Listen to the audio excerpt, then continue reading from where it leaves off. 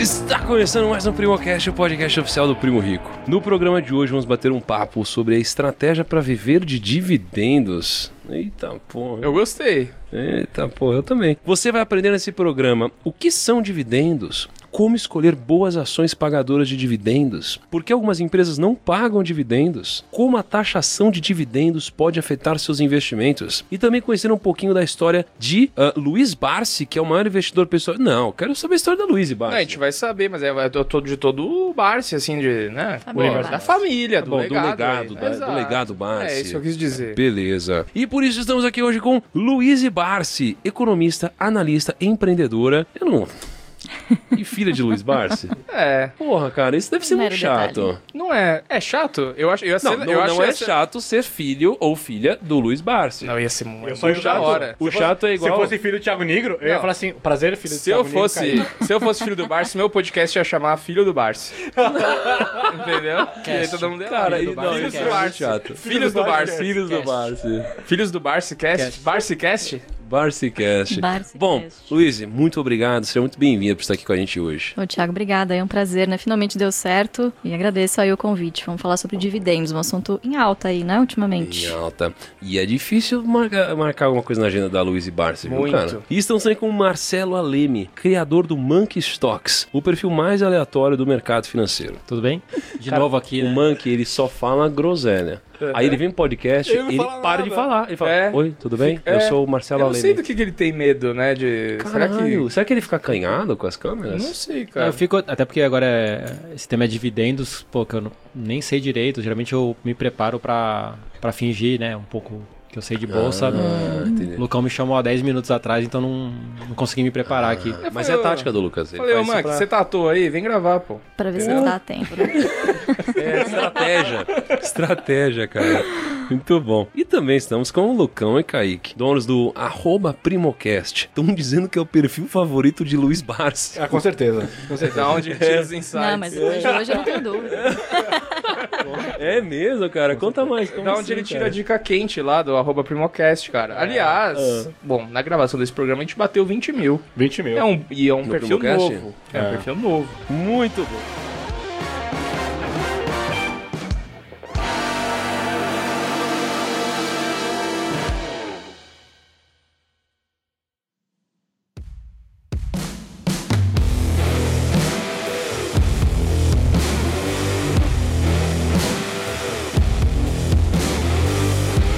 Primos, olha só, recado muito importante. Hoje, dia 2/8, às 8 da noite, vai ter uma live lá no canal do Primo Rico, uma live falando 7 passos para você montar a sua carteira de ações. Então é uma live que, através aí de passos práticos, você vai conseguir montar a sua carteira de ações. O Thiago, ele preparou ali uma série de princípios fundamentais que, se você conseguir seguir, né, se você seguir esses princípios que ele vai te ensinar hoje, você com certeza vai ter sucesso em montar sua carteira. Além disso, vai ter lá uma novidade muito legal pra galera que é assinante da Finclass ou que tá pensando em assinar a Finclass. Então tem novidade da Finclass nessa live também. Novidade boa, não é coisa pouca não. É uma novidade, são 3 novidades, coisas muito interessantes. Então, se você quer aprender um pouco mais, né, sobre como investir em ações e também quer saber as novidades da Finclass, você precisa estar na live de hoje lá no canal do Primo Rico. Vou deixar aqui um link na descrição para você se inscrever na live, para você ser notificado na hora que a live estiver começando e você acompanha a live do início ao fim. Beleza?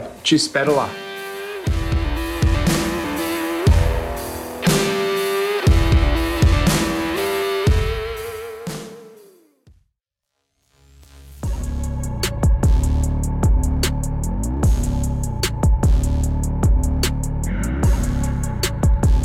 Louise, temos uma grande oportunidade. Temos uma enquete que você pode fazer aqui, uma pergunta de sim e não, para você conhecer melhor a nossa audiência. Que pergunta você gostaria de fazer? Vai ficar lá no Spotify, né? É que tem no Spotify um automático ali. Que pergunta eu gostaria de fazer? Pergunta estratégica. Estratégica, pra você falar, cara. Ai, vocês me pegaram de surpresa. Meu Deus. Que pergunta. Tempo.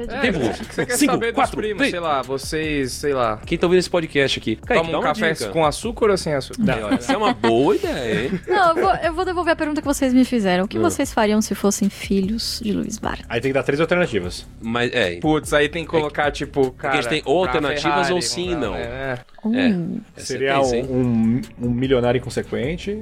Nossa. Um Veria cara os seus humilde. pais. Assim, ó. Humildão ou ricão? Pensa assim, ó. Você andaria de metrô se fosse filho de Louise Barsi? Puta, essa pergunta é muito boa, cara. Sim ou não? Ótima pergunta essa daí. Eu gostei dessa aí pra caralho. Então eu queria começar aqui explicando pros primos exatamente o que são os dividendos e por que devemos olhar pra eles. Beabá, né? Beabá. Luiz, e você que é uma pessoa que tá... Você nasceu nessa vibe dividendos, assim. Eu lembro desde sempre. Toda vez que eu pensava em Barsi, toda vez que a gente ouvia alguma coisa de Barsi, né? Esse sobrenome tão importante no nosso mercado, sempre vinha junto da palavra dividendos. Qualquer pessoa que pensava em montar uma carteira de dividendos se inspirava no sobrenome Barsi. Você carrega... Eu sei que você carrega essa mensagem, né? Você fala muito sobre isso. Pra quem tá chegando agora, ou pra quem até já está há mais tempo no mercado, mas talvez não tenha a base correta, o que são os dividendos e por que a gente deve olhar para os dividendos? Vamos lá, maravilha. De maneira bem simples, o dividendo, ele é a remuneração do sócio, do acionista. Então, você vai ter o lucro da empresa, cada empresa vai ter alguma política de distribuição para os seus sócios, e aí, vamos supor, geralmente a média é 25%, né, que é o que diz na lei, e aí ela acaba distribuindo pedaço do seu lucro para os seus sócios. Então, basicamente, é a remuneração que você tem por acreditar em um projeto, por, né, em tese, obviamente, ser um investidor de longo prazo e apostar e estar sempre lá do lado da empresa, ser um parceiro. Caso a empresa precise de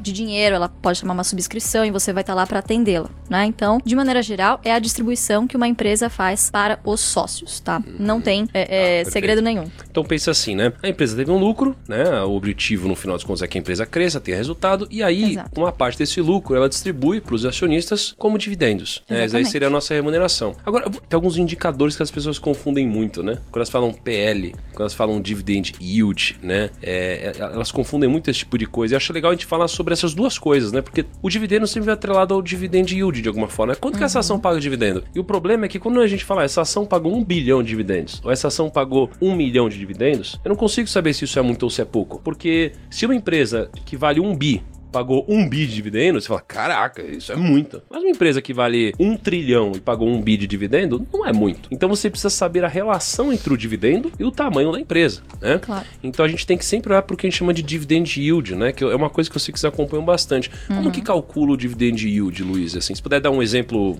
genérico, assim. Muito ou pouco vai depender também do tamanho da base acionária. Então você vai pegar o lucro, dividir pelo número de ações, e aí você vai ter o dividendo distribuído por ação, né? Que é sempre a nossa referência. Então são dois principais indicadores pra gente sempre olhar para dividendo. O primeiro é o payout, que é o percentual do lucro que vai ser distribuído para os acionistas. O restante, o que não é payout, é retido dentro da empresa para algum outro fim, principalmente investimento, ou para fazer uma reserva de caixa, enfim, qualquer outra finalidade que não seja distribuição. Então tem o payout, que é a distribuição em relação ao lucro, e, como você disse, o dividend yield, que aí já relativiza o dividendo por ação em relação ao preço. Legal. E aí, vamos pegar uma ação que vocês gostam, que é a pagadora de dividendos. Eu já vi vocês falando bastante de CEMIG. Vocês gostam de CEMIG ou não? Gostamos de CEMIG. CEMIG. Temos. O que é CEMIG? CEMIG Por que vocês gostam de CEMIG? CEMIG é uma empresa verticalizada, então no setor de energia você tem a geração, a transmissão e a distribuição, ela atua em todos esses segmentos, né? Então é uma empresa que acaba mitigando seus riscos, enfim. E energia, de uma maneira geral, a gente tem 5 setores, na verdade, que são as nossas preferências, vamos dizer assim, que são as empresas BEST, é o acrônimo.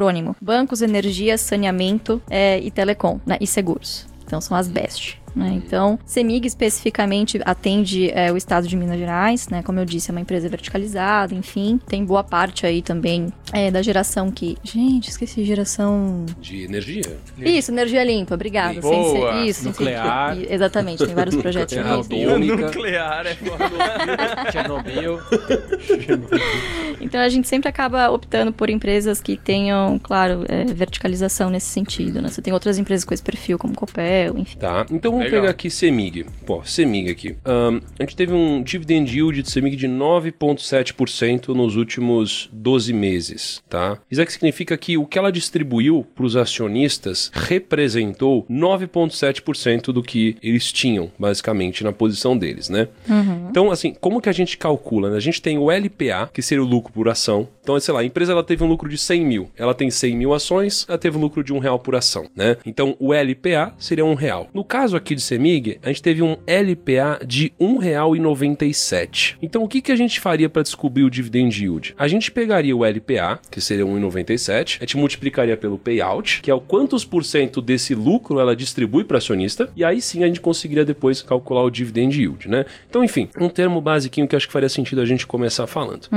Agora, para quem é novo no mercado financeiro, né, às vezes não conhece o Barsi, explica um pouquinho para os primos sobre a filosofia de investimentos de vocês e também se você segue, né, por exemplo, se o sobrenome Barsi, né, da onde se originou toda essa estratégia, essa filosofia, se vocês seguem essa mesma filosofia, se vocês têm uma diferença de pensamento, qual que é o jeito de pensar e investir de vocês, e talvez até um pouquinho dessas origens, né? A gente já falou algumas vezes no canal, mas, puxa, acho que seria muito legal ouvir de você. Vamos lá. Bom, o jeito Barsi de investir, né, carinhosamente como a gente apelidou, nasceu na década de 70. Né? Meu pai veio de uma origem muito, muito humilde, minha avó é imigrante espanhola, e ele teve que começar a trabalhar muito cedo, foi engraxate, fez o que vocês puderem imaginar, assim, pra ajudar a família, pra sobreviver. E ele foi parar, depois de economista, contador, enfim, trabalhava com auditoria, foi parar na Bolsa de Valores, numa oportunidade que ofereceram pra ele, Bolsa começando, né, enfim, o governo querendo incentivar o mercado de capitais. Pra vocês terem uma noção, o Ibovespa tem 52, vai fazer 53 anos, e ele tem 51 de mercado. Então, basicamente, Caramba. ele viu tudo. Caraca. Né? Só perdeu um aninho de Ibov no histórico. Tudo mato, literalmente. Né? Tudo mato, Tá louco, literalmente. Literalmente. Pô, só um adendo, eu fico pensando, porque o Howard Marks, ele falou, né? Eu tenho 52 anos de mercado, e essa é a minha fin class. Cara, ele tem exatamente o tempo de mercado da B3, então. Exatamente. Caraca, muita história, hein? Muita história, muita história. E ele começou a perceber que todos ao redor dele faziam a mesma coisa. Tentavam comprar barato pra vender caro, obviamente. Mas ele era um broker? Isso, ele era operador. Ele pegava as ordens dos clientes, trabalhava para uma corretora, Cruzeiro do Sul, Só não que existe naquela época mais. o operador ele ficava no salãozão, né? Ficava lá no meio da Gritando, galera, que nem um gritando, Imagina o no Barsi lá. telefone. Ô, pessoal, vamos comprar aí, estamos comprando. Toma tanto. Compra, vem. Não, e na verdade você só levantava, né? Você tinha alguns sinais que você fazia com a mão, e enfim. Toma, tchau. Tchau, é isso aí. Era muito jurássico, Era né? muito o jeito, louco, né? E tipo... Devia ser emocionante, né? Cara, Tinha um mas assistente ali mas tinha uma anotando um energia, papelzinho né? Mas parado. tinha uma energia diferente mesmo. mas é- do que ficar hoje Completamente. sentado, Uma energia assim. muito diferente. As pessoas hoje não ouvem mais direito. Ah. Né? O Barsi é bom, mas muitos amigos do Barsi devem que... Cara, eu já vi um monte de sequelas ali dessa Sério? galera. Sim. Mas será que podcasters Sim. também não vão ter no futuro? De ficar... Depende do volume. Se deixar de ser volume que vocês estão deixando, é capaz que sim. Não, o Kaique, ele tá surdo Porra, já. o Kaique, eu não sei o que ele faz aqui nessa porra. Aqui. Quer matar a gente. Aos poucos, lentamente. Tá melhor né? do Ele quer lentamente. Tá aqui 200 por a gente não tá ouvindo nada. Mas essa época de pregão no chão, né? Tem. Fazer os sinais e tal. Saia muita treta, né? Porque o cara depois falava que não tinha visto, ou tinha comprado, ou não tinha vendido. E aí o pessoal foi criando auditoria, né? Começaram a colocar câmera, aí depois tinha gravação de áudio. Porque falava, você falou que não fechou, então vamos reouvir os áudios, reouvir as Sim. câmeras pra tirar essas tretas, porque assim, eu sei de muita história da bolsa que a galera saía. Depois do expediente a galera saía na mão, assim, tipo, quando não consolidava as Isso boletas. tinha muito uma e tal. questão de confiança, né? Então, o que eu acordei com você é fechado e não tem volta. Mas devia ter uma bagunça, devia ter uns erros, né? Ah, Porque você abre com muita certeza. margem pra cagada nesse Não, sistema, cara. assim, né? Porra, o pessoal usava muita droga ali, né? Sim. O pessoal ia no banheiro e usava, sei lá, cocaína, tinha um monte de pesado. coisa assim. Caralho. E porque, cara, imagina, é Mas muito louco. Menos o Barsi, né? Não, Gente, não, pô, Barsi não. Não, pelo amor de Pelo amor Deus. de Deus, é o único que... Não. Porra, caramba. obrigado, mãe. Aí, Já me arrependi de ter chamado. porra, mãe. Não, tudo bem, é perfil de meme, ele pode falar essas Não, o coisas. único vício do Barsi é dividendo. É dividendo. Tranquilos. Cara, é bizarro isso, é bizarro. Já vamos falar sobre esse vício. Deve ter várias histórias doidas, assim, no mercado, né? Nossa, Deve ter. muita. Você deve ter ouvido bastante já, não ouviu não, Luiz? Umas Ouvi historinhas? algumas, viu? É? Ouvi algumas e muito em breve a gente vai compartilhar no livro, né? Que tá saindo, a autobiografia. Porra, esse livro eu quero ver, hein, meu. Vai ser legal pra A caramba. gente tinha que Mandar gravar um só sobre o livro, então. Não, quando soltar esse livro vai ser bem legal, cara. Mas desculpa, a gente cortou. Você tava contando a história do seu pai, né? 51 anos de bolsa. Então ele começou a perceber que todos ao redor dele faziam a mesma coisa. Só que isso é impossível de se fazer com consistência. Você não consegue adivinhar o que vai acontecer no mercado, né?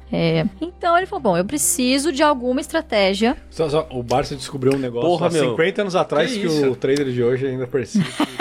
Caralho! Daqui a pouco vai virar... Esse episódio vai virar igual o episódio do esquilo, né? Tipo, alguém tentando contar uma história, a gente, não, mas vamos 2 horas depois.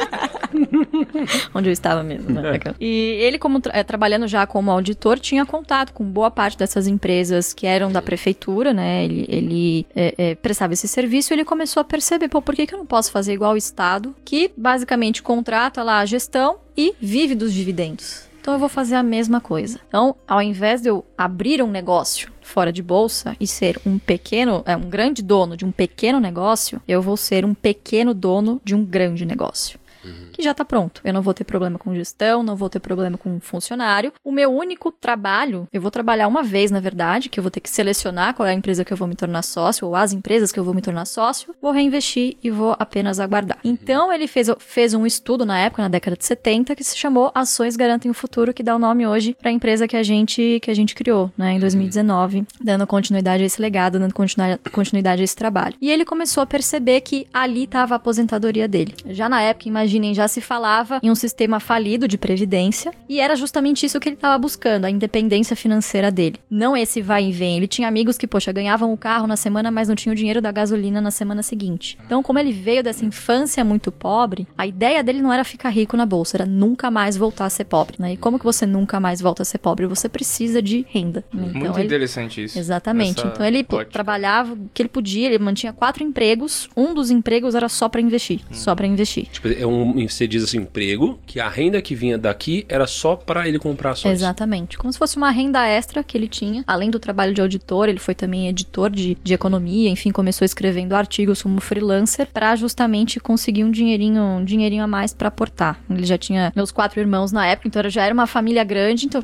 né, precisava realmente de uma renda extra para conseguir investir. E foi fazendo isso. A primeira grande posição dele foi a CESP, que tá listada, é listada até hoje. E na época, ele falou, bom, eu vou cumprir então uma meta, eu preciso de 100 mil ações da CESP para ganhar o equivalente a X reais de dividendo por mês. E aí eu vou ter a minha independência. Ele alcançou essa meta em 8 anos. Uau, que legal. Exatamente. Então, por 8 anos, vocês imaginem ele, lobo solitário, praticamente todo mundo à volta dele, comprando e vendendo igual um louco, ganhando muito dinheiro numa semana, mas perdendo muito na outra, né? Vivendo uma vida alucinante, vamos dizer assim, uma vida interessante. E ele lá na monotonia, sozinho, investindo na mesma empresa praticamente por muitos anos, né? Então você precisa de um nível de maturidade emocional, vamos dizer assim. Sim, uma disciplina também, Disciplina, né? Então os pilares da filosofia é sempre disciplina e paciência. Disciplina porque você precisa ter essa disciplina também financeira de conseguir aportar todos os meses, claro que você conseguir. E paciência porque a única variável exponencial na fórmula do juro composto é o N, é o tempo.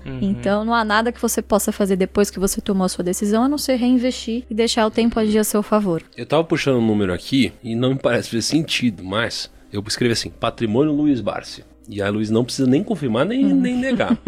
Mas eu acho que tá errado, porque eu já ouço histórias aqui, Louise Barsi, bilionário, há algum tempo já. Desde que eu acho que eu existo, eu ouço. Luiz Barsi, não sei o que lá, rei dos dividendos. E dividendo em cima de bilhão, né? Exatamente. Bilhão. E aí, cara, eu vi aqui, matéria de 2021, um patrimônio 2 bilhões. O que tá bem errado. Fake é news. Muito mais que isso. Só que eu fiz uma conta rapidinho aqui, só pra gente fazer uma ilustração. 51 anos de mercado, pra gente chegar em 2 bilhões em 51 anos, a 15% ao ano, que se fosse olhar assim, talvez pra antigamente seja uma rentabilidade baixa, pra hoje talvez seja acima da média, a 15% ao ano, você precisa investir R$240 mil por ano pra chegar nesse número. O que não é uma coisa... Equivalente a 20 mil por mês. É que você vê que o tempo é 51 anos, cara. Ou seja, dá pra você ficar bilionário mesmo, né? Dá. É só que assim, eu tô colocando tá falando acima de bilhão, da inflação, cara, né? Mas é 15 acima da inflação. Mas a gente tá falando né, de nesse bilhão caso. aí, né? Ou seja, se o cara quiser ficar milionário... Porra, então, é outro número, né? Mas uma coisa que ela falou que o Barsi fez que, tipo, ele fez o que a gente fala em todo o nosso vídeo sobre formar reserva e investimento pra galera. É tipo,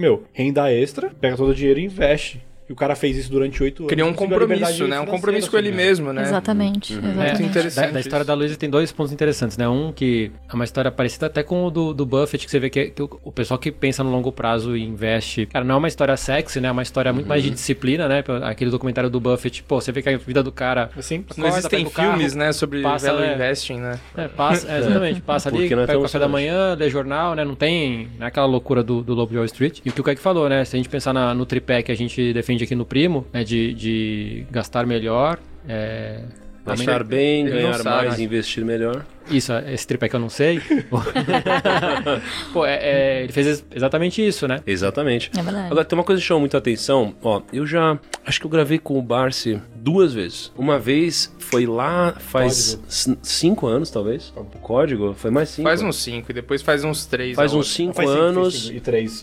Não, 3 não. 3 anos? Foi rumo ao milhão qual? Qual número, você lembra? Ah, é verdade, foi o 4, eu acho. Mas foi 2018. Então assim, a gente gravou uma vez há 5 anos, uma vez acho que há uns 3 anos, e aí a gente falou uma vez acho que há 1 ano, sei lá. E aí tem uma coisa que sempre me chamou a atenção, e acho que sempre chamou a atenção de todo mundo, porque, poxa, o Barsi é público, que assim, é um cara com muito dinheiro, é uma família com um grande legado, com liberdade financeira, obviamente, mas todas as vezes que eu visitei ele, ou conversei com ele, eu sempre fui no mesmo lugar, lá no centro da cidade, no escritório, que eu falo, caraca, esse negócio tá meio antigo aqui, entendeu? Tipo, total. Porra, tá meio antigo esse negócio aqui. Com uma...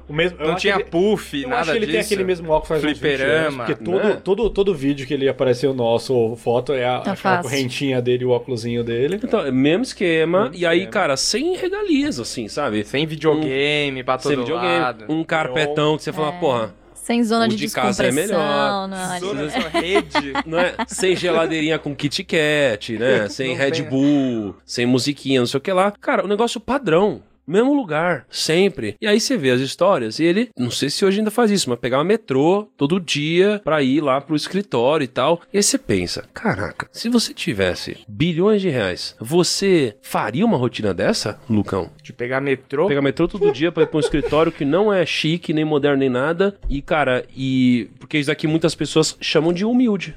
Cara, então, assim, o que você faria isso, por exemplo? Não, eu ia fechar o metrô. Ia comprar o metrô pra mim. Comprar e fechar e transformar num... O Lucas, ele deve ter, sei lá... bagulho de kart. 0,01% do patrimônio. Ele já não anda de metrô e ônibus. Não, eu não tenho essa maturidade. Aliás, não, Lucão, quanto tá o bilhete do metrô? O bilhete do metrô deve estar uns 4 agora, né? Nem sabe mais, cara. Não sabe. Tá uns 4. Playboy. Caralho, ainda bem que você não perguntou pra mim. Eu não sei mais, velho. Não, tá uns 4. Não, tá na casa uns 4 reais. Não, tá mais. E o ônibus? Eu também não sei mais, velho. Eu pegava pra... Mas o ônibus varia muito. Varia da região, varia muito. Não. É o mesmo? O padrão. Não é o mesmo. Não é o mesmo, porque lá no metrô que a gente colocava o negócio e no ônibus a gente... Não, tudo bem. Não era no bilhete único? Bilhete único. Pera. O ônibus e metrô de São Paulo é o mesmo preço. O que muda é intermunicipal. Ah, é o que muda. Entendi. O ônibus azulzinho. Sabe o que seria legal? Fazer com o Barsi aquele quadro lá, sabe? Tipo, quanto custa um Trident? Sabe aquele negócio assim? Ia ser engraçado. Ele vai saber, viu? Não, mas ele vai saber? Vai saber. Vai saber. Eu então, já não sei. Pô, sabe, assim, tem muita coisa pra gente falar sobre dividendos, mas eu também queria falar um pouquinho sobre humildade. Uhum. Eu queria aprofundar um pouquinho nisso daqui. Porque eu acho que existem diferentes pontos de vista em relação a isso, tá? Vou primeiro contar uma história pessoal. Eu uma vez tomei uma porrada muito grande, né, na internet, e aí um grande amigo e mentor, ele chegou pra mim e falou, Thiago, quanto mais você cresce, mais humilde você precisa ser. Uhum. Ninguém quer bater em quem pede desculpa, seja humilde. Fui humilde, e hoje eu tento manter a humildade o máximo possível. Me considero uma pessoa humilde. Mas, conheço muitas pessoas que têm muito patrimônio também, né? Pô, ano passado a gente fez, acho que, live com 50 bilionários. E eles têm pontos de vista diferentes sobre o que é a humildade ou como agir com o próprio dinheiro. Então tem gente que tem jatos, aviões e sei lá o quê, e que não acredita que isso daqui é falta de humildade. E tem gente que é o contrário. Tem gente que tem um carro simples e tudo mais. Pô, o próprio Warren Buffett, na mesma casa e tudo mais. E o Barsi, pra mim, de todos que eu conheci, ele é o maior exemplo do que eu vou chamar aqui de humildade, né? Mas como que você enxerga isso, assim? Como que dentro da família Barsi vocês enxergam a humildade, esse ato de, sei lá, de pegar metrô, mesmo, poxa, não fazendo uma uma mínima diferença no patrimônio, você, sei lá, fazer outra coisa, entendeu? Comprar um carro um helicóptero, etc. Como vocês lidam com isso? Tipo, comprar o metrô pra ir vazio, né? Pra ir sentado. Hoje em dia a gente já tá um pouquinho mais chique. Por conta da pandemia, nós estamos indo de carro. Eu sou a motorista, no caso. Então, ele ainda está economizando nesta parte do motorista, ainda sou eu. Sim, cara, tá economizando. Eu compro o carro, mas sem motorista. Não, a Louise que Uber, tem comprado. Ela tem motorista carro Uber manual ou minha ainda. filha, né? Tipo, não, minha filha vai ser mais barata. Vai ser mais barato, exatamente. Carro manual, porque carro automático, não Dá muito problema. Da manutenção. Como que vocês enxergam, assim, a humildade, sei lá, dentro da vida de vocês? Não, mas olha, é uma lição realmente diária, assim. Eu acho que muito tem a ver também, de novo, com a origem humilde que ele teve, né? Então, quando a pessoa passa por determinadas situações, é super compreensível essa questão, né? Ele sempre diz uma frase que eu adoro, que eu acho que sintetiza muito bem isso. Ele fala: o patrimônio é a métrica do ego. Então, quando você foca em renda, né, renda é que paga boleto, não patrimônio. Se lá no futuro você está tendo que vender o seu patrimônio para se sustentar, você está empobrecendo, né? Então, a saga dele, o objetivo de vida dele era nunca mais voltar para essa situação de pobreza. Então, eu acho que isso que sempre motivou ele a viver essa vida simples, eu acho que ensinou ele a valorizar realmente as coisas que realmente importam. Meu pai foi órfão com 1 ano de idade e ele viu todo o sacrifício que a minha avó teve que fazer, comer comida do lixo, morar em cortiço, dividir um quarto com 10 pessoas.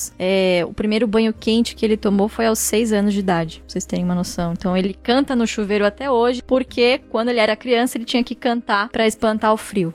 Então assim, são histórias que marcam a pessoa e que acabam acompanhando a trajetória dela pro resto da vida, né? Então dinheiro nunca foi a questão, sempre foi a questão da liberdade financeira. Então quando ele incorporou essa filosofia de investimento, ela não é só uma filosofia de investimento, ela é uma filosofia de vida, que nada mais é do que você passar para gerações futuras algum tipo de riqueza. E obviamente a maior geração, a maior fonte de riqueza que qualquer um poderia investir, qualquer um poderia apostar, são as empresas, né? Então foi basicamente isso que ele fez: investir em boas empresas que pagam bons dividendos, que estejam cotadas a bons preços, e incorporar essa filosofia de investimento, de você investir tudo que você tem no final do mês, faz toda a diferença. Faz toda a diferença. Para vocês terem uma noção do quão o reinvestimento em dividendos é importante, trouxe aqui até um exemplo da Itaúsa. Se você investiu nos últimos 10 anos na Itaúsa e reinvestiu os dividendos, a sua rentabilidade média por ano foi de 11,5%, que não está muito longe daqueles 15% que você fez a conta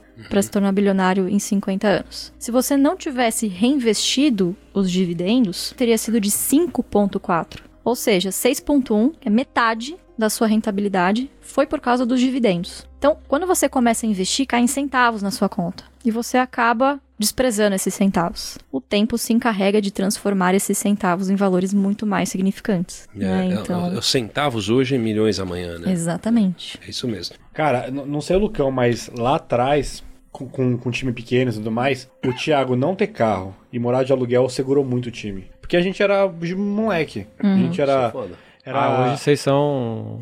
Não, pô, eu tinha 20... Hoje vocês são o quê, né? então? O cara tem 20 anos ainda e a gente tá se achando... eu tipo tô com o Palito branco. O Monkey tomou Você vacina sabe, em fevereiro. O Monkey é o mais velho da equipe, né? Da equipe, Não, verdade. Tá ligado. Já tomei... Como você se sente sendo o mais velho do time? Ué, eu me sinto... Sábio. O mais sábio, lógico. O pai de todos aqui. Eu sou o único que tomei a vacina pela idade já, né? Então é realmente se abster de vaidade e essa humildade também de querer aprender sempre. Se ele tivesse aqui nesse podcast, inclusive, precisamos agendar isso daí, ele ia falar: vamos ver o que eu vou aprender com vocês hoje. Um cara que tem mais de 50 anos de mercado, com certeza ia aprender alguma coisa aqui também. Isso é muito legal, porque assim, toda vez que eu falo com alguém muito rico financeiramente e que também é uma pessoa muito sábia, porque é diferente, já conheci muita gente rica financeiramente que não é, que eu não considero pelo menos muito sábia, né? Elas sentam e elas querem aprender com você. E isso é engraçado, né? Porque acho que eu contei uma vez já de quando eu fui jantar com o Jorge Paulo Lemann. E aí ele chegou e ele não me deixava falar, ele não deixava eu perguntar pra ele. Porque eu queria aprender, pô. Eu tô com o Jorge Paulo Lemann, eu quero saber, pô, né? Um dos meus grandes ídolos aqui. E não, ele não parava de perguntar pra aprender coisas comigo, assim. Caraca, e isso é bizarro, porque, no final das contas, tem gente que prefere ficar falando, né? Por pra fora, mas assim, o que vai te agregar isso? Você já sabe o que você tá falando. O legal é você ouvir, aprender coisa nova, né? E os seus resultados já falam por você, né? Perfeito. Perfeito. E só uma coisa aqui, o Kaique tá pagando de humildão, mas Não, assim... hoje eu tô totalmente milionário, então esquece. Tá pagando de humildão? Hoje eu mas, moro em assim, a cobertura e compro um tênis. Eu não vou falar da cobertura que ele mora hoje e não vou falar dos tênis que ele compra e sempre comprou e nunca deixou de comprar. Não, tênis eu... Não, quê? fora o que Tênis tem eu parei de comprar, comecei a comprar agora. Que isso? Você parou de comprar agora? Não, eu comecei a comprar agora. Que Faz isso, Kaique? Quando a gente gravou com o Neymar lá? 3 anos? Não, mas no Neymar não tinha esses tênis. Que ainda. isso? Acho que não. O quê? Claro que Não, tinha. sem falar que Foi o em Kaique, 2019 que eu comecei a comprar. o Kaique nem sabe usar um Android, cara. Ah. Porque tem iPhone Só desde tem 2007. Não, O mas Kaique você não não tá pagando sabe... de humildão, né? Você não sabe. O primo fez uma adega na casa dele e tal, que tá vazia ainda. Você não sabe o que o Kaique tem de vinho na casa dele, cara. Não, mas aí é sério? Minha namorada é alcoólatra, é diferente. Totalmente diferente.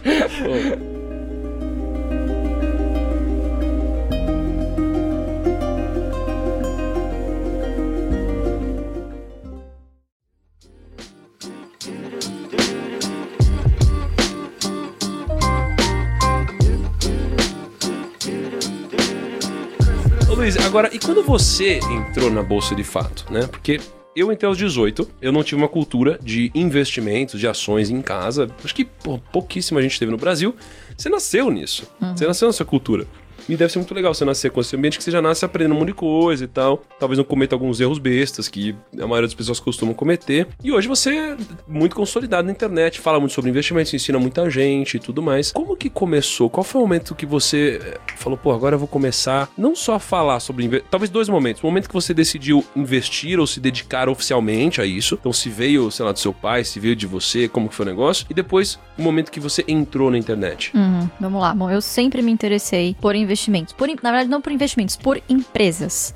O meu hobby favorito era ir em assembleia com meu pai, em APMEC, e visitar a empresa, bater perna realmente. Então, eu sempre tive isso muito forte, né? Ele sempre trouxe muito isso pra mim. E aí, lá com 14 anos, eu comecei a pedir uma mesada. Ele falou, beleza, eu vou te dar uma mesada. Na verdade, não vou te dar. Quem vai te pagar uma mesada vão ser os dividendos da carteira que eu fiz pra você. Toma aqui X ações da Ultrapar, o GPA3, e vai te pagar o equivalente a R$300 por mês em dividendos. E aí, eu fui percebendo que, poxa, se eu guardasse, na verdade, imagina, R$300 com 14 anos em 2008, não era uma fortuna, né? É, nossa. Quantas balas dava pra comprar no recreio? Imagina. Pô, você faz tudo.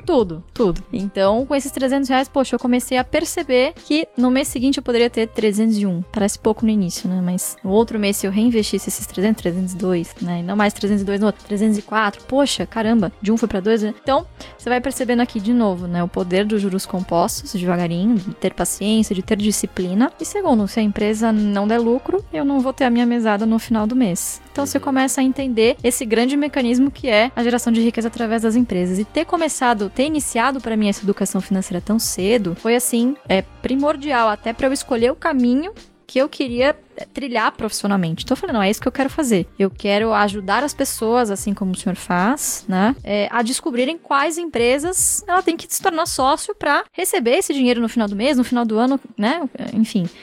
E aí foi quando eu tomei a decisão de fazer economia, fazer contabilidade e trabalhar no mercado de ações. E não me imagino hoje fazendo outra coisa. E aí comecei com 17 anos a trabalhar, a estagiar numa corretora, aquela que você foi gravar, inclusive. Ah, legal, que bacana. Exatamente. Com 17 anos. 17 anos. Porque assim, mas antes disso, deixa eu pergunte, curiosidade. Com 17 anos eu tava sujando meu nome com o cartão da CIA.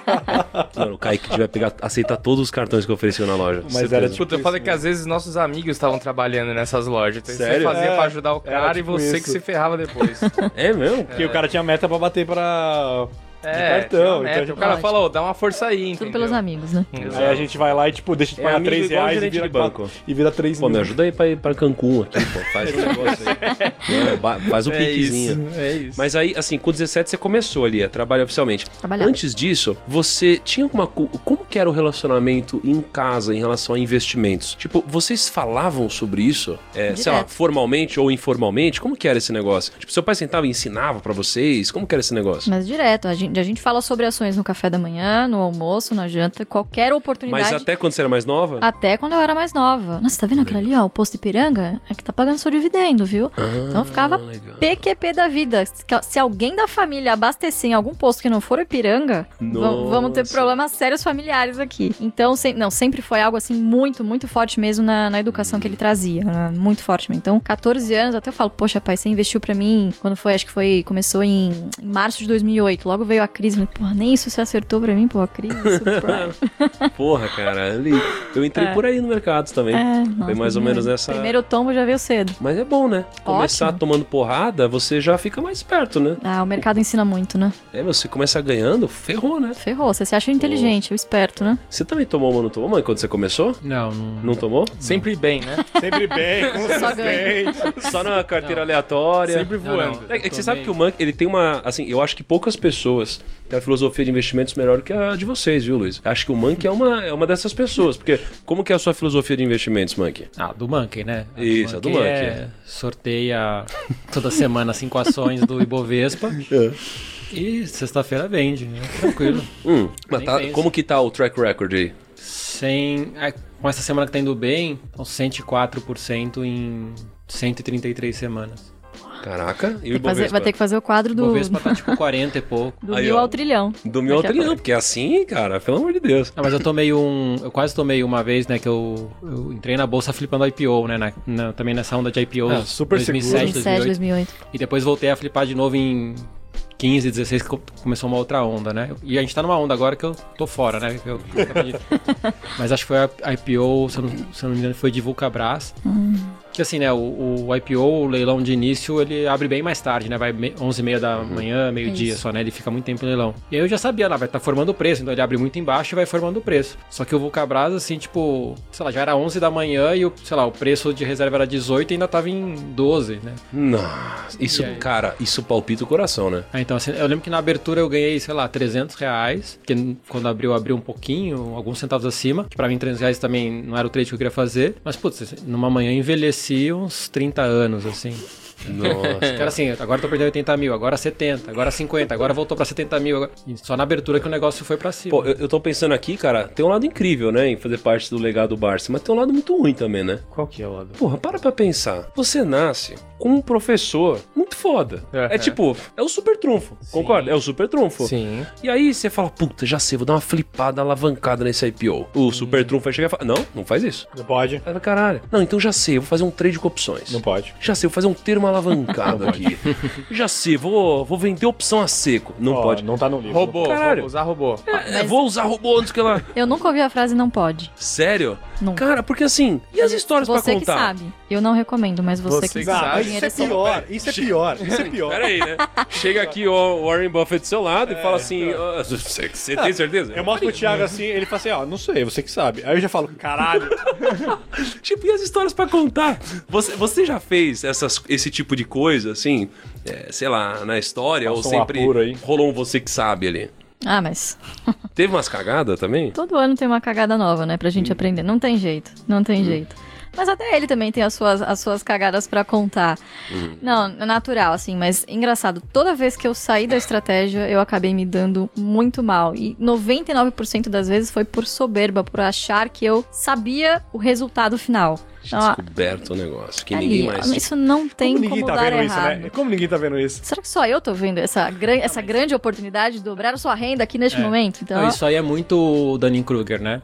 Você vê um negócio ali, você acha que você é o especialista master do dia pra noite, sabe? Ninguém tá vendo isso, né? Quando você vê um negócio que já testaram durante décadas e deu errado, né? Mas o mercado não... Foi assim também. Eu analisando Smile no site da UOL, no site de notícias, você fala assim, como ninguém tá vendo isso? Você sabe o que é o efeito Dunning-Kruger? Não sei qual que é o efeito. O efeito Dunning-Kruger é assim, ó. A gente sempre começa alguma atividade nova achando que é muito fácil. É igual investir. Quando eu abri a minha conta num home broker pela primeira vez, né, numa corretora, e usei um home broker, eu falei, cara, é muito fácil isso.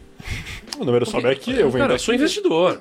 Pelo amor de Deus, eu sou investidor. Deixa comigo. Thiaguinho de 18 anos. Vou ter R$5 mil. Tá. Aí eu peguei e falei, tá, sou investidor, mas o que eu faço agora? Aí tinha, na época, a Geração Futuro. E aí eu peguei, olhei um fundo que eles tinham. Eu vou copiar, né? Aí eu copiei o fundo. Aí fiquei lá, olha que massa, tá subindo 1%, cai 1, sobe 2. Eu falei, puta, mas eu não vou ficar milionário assim. Na minha cabeça, investir era ficar milionário. Porque efeito Dunning-Kruger, achei que eu ia ficar rico muito rápido. Aí eu falei, não, tá muito devagar. Aí eu comprei Petrobras. Eu falei, tá oscilando pouco. Aí tinha opções de Petrobras. E aí eu peguei toda a minha grana e falei, bicho, subiu 100% ontem. Aqui é que tá o dinheiro. Porque Petrobras subiu, uma opção subiu 100. Eu falei, vou Se subir 100% do que eu tenho, amanhã eu tenho 10 mil. Exatamente. E aí, se subir de novo, vai se ter muito mais. Então, assim, eu peguei e botei toda a minha grana lá. Quebrei.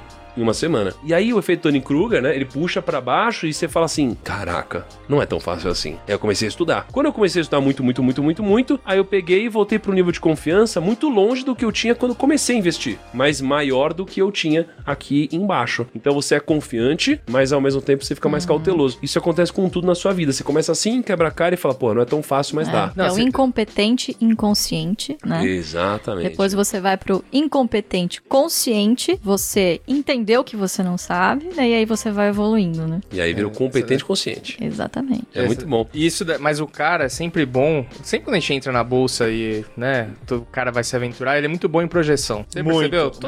Todo mundo é ótimo em projeção, né? É incrível isso. Eu saí em 2015 formada em economia, óbvio, né? Expert em valuation. Expert. Aí, pai, eu preciso entender um pouquinho melhor se seu case aqui de Unipar, mas não tá batendo aqui na minha planilha. Eu não sei se isso tá correto, imagina. E aí o mercado me ensinou muito cedo, na verdade, que ser filha de Louise Barsi ou filha de qualquer grande investidor que seja, pouco importa. Existem só dois tipos de investimento que dão certo, né? O que dá lucro e o que dá prejuízo. Então é muito bom você ficar na estratégia que dá lucro. É isso aí. O mercado não quer saber de quem você é filho, né? Então... Exatamente. E essa parada do mercado, ele, assim, não tem discriminação, não. Pode ser do bem, do mal, ser qualquer coisa. Cara, você tá lá, já era. Coisa. Posto a tudo. Vai te tratar igual. Agora, assim, uma pergunta muito importante, talvez a mais importante de hoje, né? Assim, como escolher uma boa ação pagadora de dividendos? Essa é uma pergunta importante. Essa eu vou anotar, porque... Essa daqui vai virar corte, hein? Como escolher uma boa ação pagadora de dividendos? E não vale falar, compre um AGF, turma, sei lá qual. Essa resposta somente pra Louise. Arrasta pra cima. Não, mas brincadeiras à parte, na verdade é muito fácil. Então basta você escolher, já dei aqui o spoiler, não digo qualquer empresa, mas opte principalmente por empresas do Best, né? Porque são empresas perenes. Da onde sai o dividendo? Não só do lucro, ele sai principalmente do fluxo de caixa livre, do quanto sobra de dinheiro, do quão rentável é essa empresa. Então, empresas que têm uma demanda inelástica, vamos dizer assim, ou seja, cujo boleto você não consegue fugir no final do mês, são as mais indicadas para esse tipo de investimento. Porque a sua premissa principal é, eu vou ficar aqui investido 10, 20, 30 anos ou mais, né? Então, o seu pilar fundamental é essas empresas precisam estar aqui de pé, esse business precisa sobreviver todo esse tempo, né? Então, se você pegar historicamente, esses são setores que costumam sobreviver, né? Então, são setores resilientes, enfim, não necessariamente quando tem uma crise, eles sofrem menos, conseguem se recuperar mais rápido, justamente porque você, no final do mês, não tem, bate lá na Enel, aqui do lado, e fala, olha, não vou pagar essa conta, viu? Tá bom, não vai pagar? Então vou cortar sua luz. Você não vive sem luz, né? Então é muito simples. Você vai se fazer a seguinte pergunta. Eu vivo sem o produto ou o serviço que essa empresa, que esse setor me presta? Se a resposta for não, eu não vivo sem isso, pode aumentar o preço que for, eu vou ter que pagar esse preço. Então, essa é uma forte candidata, esse pode ser um forte filtro pra entrar na sua carteira. Mas uma necessidade real, né? Porque às vezes o cara fala assim, eu não vivo sem sorvete. Aí ele claro. Uma necessidade real de energia, mas né? Você vive sem Netflix, por exemplo? Não dá. Porra, Netflix pra mim, ele não é hobby pra mim. Por isso eu tenho Apple na Pra mim é necessidade. É necessidade. Não é. Tipo, dá pra cortar o celular? Dá, mas cara, não vou viver sem celular. Acho que depende um pouco do que é prioridade pra você também, né?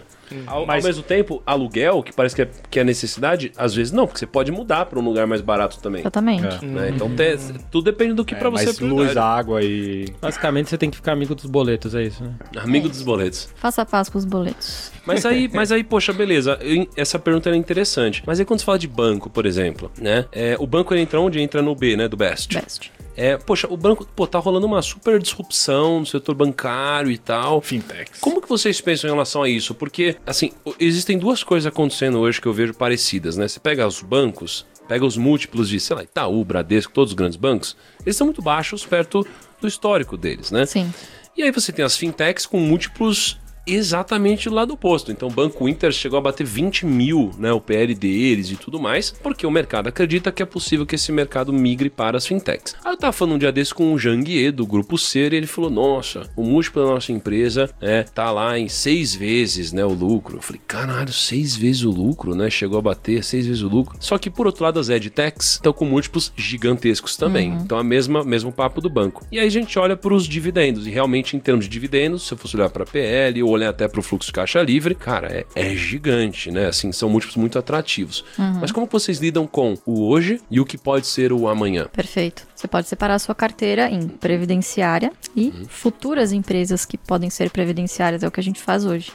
Então a gente não vira os olhos para o que está acontecendo, não existe essa inflexibilidade, vamos dizer assim. Então não é porque o setor bancário está sendo disruptado que a gente vai vender a nossa posição. Você pode simplesmente pegar o seu dividendo, tá sendo pago hoje por empresas mais maduras, e investir justamente em alguns cases desse tipo. Então a gente tem muitas empresas nessa situação, inclusive. Vou dizer aqui pra você, Taurus, por exemplo, era uma empresa que estava, não é uma fintech, enfim, mas era uma empresa que está ainda em turnaround. Hoje faz parte de uma carteira de oportunidade, uma empresa que está crescendo, mas que futuramente é uma forte candidata a pagar dividendos. Então você pode dividir a sua carteira dessa maneira. É isso que a gente faz hoje em dia. Entendi. Apostar também em futuras empresas previdenciárias. Entendi. Você tem uma história que você queria contar? Eu tenho uma história que, assim, o pessoal fala assim, você começou a comprar ações por causa do Thiago. Porra, cuzão, você vai me foder agora, cara. Quando a gente foi gravar o Rumo ao Bilhão 2... Você sabe, né, que eu sempre falo, né? Eu falo assim, pô, o Kaique, esse aqui, ó, começou aqui por causa do primo. Criava galinhas, cara. Criava galinha, pintava a parede, batia a laje. Vamos fazer aqui, foi um conjunto. Que cuzão, mano. Vou passar um pano aí. Porque assim, a iniciativa foi por causa dele. Só que eu não precisa guardar, pá. Pode falar. Então, a gente foi lá gravar o Rumo ao Bilhão 4. Que o Thiago, ele tava... Era Rumo ao Milhão. Na verdade, era Rumo ao Milhão. Era os primeiros. Uau. O Thiago tava super novo lá, com a cara de 32. Agora ele tá com a cara de 45. Aqui, ó, e a gente falou assim, pô, vamos tentar gravar com o Barsi e tudo mais. Ele deu uns insights incríveis lá no vídeo lá. Só que ele falou de uma empresa, que foi a Peman, que é uma empresa do segmento de cobre. Eu falei, caralho, Peman. Paranapanema. Aí eu falei, caraca, deixa eu ver esse negócio aqui. Aí eu entrei, eu tinha uma conta na Rico lá, eu digitando assim, nunca tinha comprado uma ação. Aí eu falei, caraca, Peman... Só isso? Centavinho? Cara, você nunca tinha comprado uma ação, cara? Foi a primeira ação. A primeira ação que você comprou foi Peman? Peman. Cara, Puta, sério, cara? Aí, com tudo, hein? Caralho. Aí eu Tanta falei assim, coisa boa pra você comprar, né? Aí eu falei, não, 90 centavos, cara. Era Tá 90 louco? centavos. Pau. 90 centavos. Depois teve, tipo... Teve grupamento. Né? Tá. Aí 90 eu falei assim, pô, 90 centavos tá top, né? Aí eu comprei um lote, assim, falei assim, não, só pra se expor, só vou comprar um lote aqui. Só pra você viu que tinha um racional. Esse era o meu O racional. cara começa a mentir pra ele mesmo. Só que, aí eu conversei com o Gão e a gente teve a ideia de criar o quadro Empresas da Bolsa. E a gente ligou pra Peman, mandou um e-mail, fez o escarcel.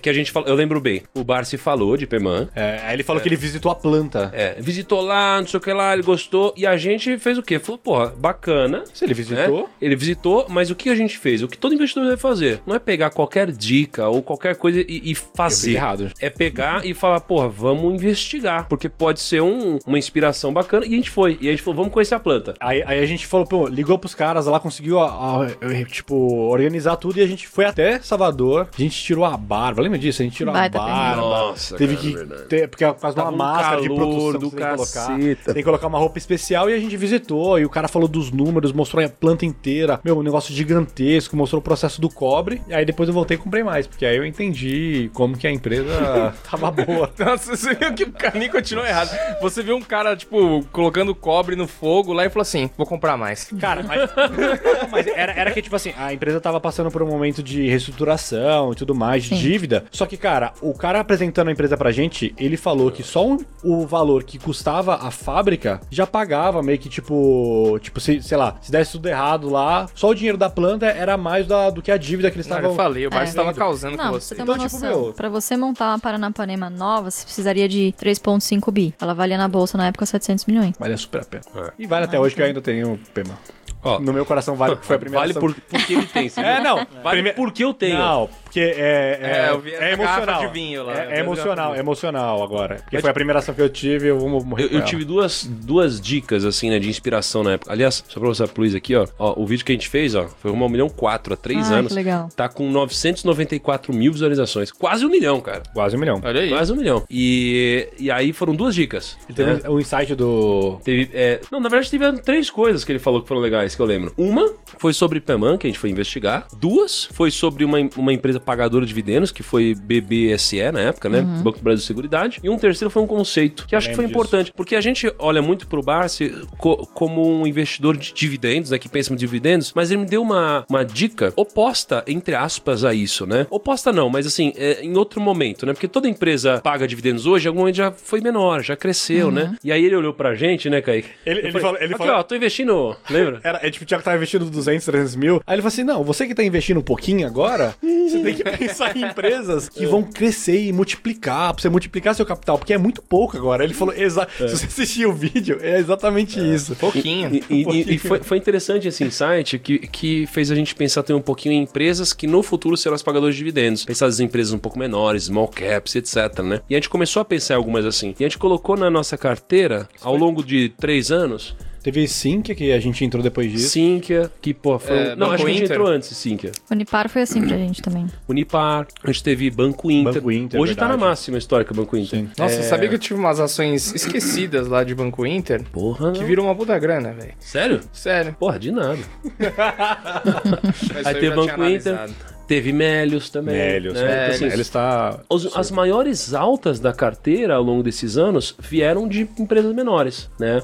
Enfim, então foi muito bom. A gente teve esses 3 insights. E tá tudo lá no YouTube, gente. É só vocês assistirem. Mas falando nisso, assim, a gente vê muita gente também falando sobre outro viés de investimento, que é sobre o viés de value investing, que é às vezes você não olhar para dividendos e sim olhar para a empresa que está crescendo, uma empresa saudável, né? E então às vezes tem argumentos como, sei lá, o Facebook não paga dividendos, né? Por quê? Porque o ROI de reinvestir nele mesmo é muito alto. Então não justificaria ele pagar dividendos, vale mais a pena investir nele mesmo, né? Então você tem vários tipos de vertentes, né? Quando você vai investir, e tem muita gente que fala sobre o value investing, né? Como que você olha para esse tipo de filosofia de investimentos?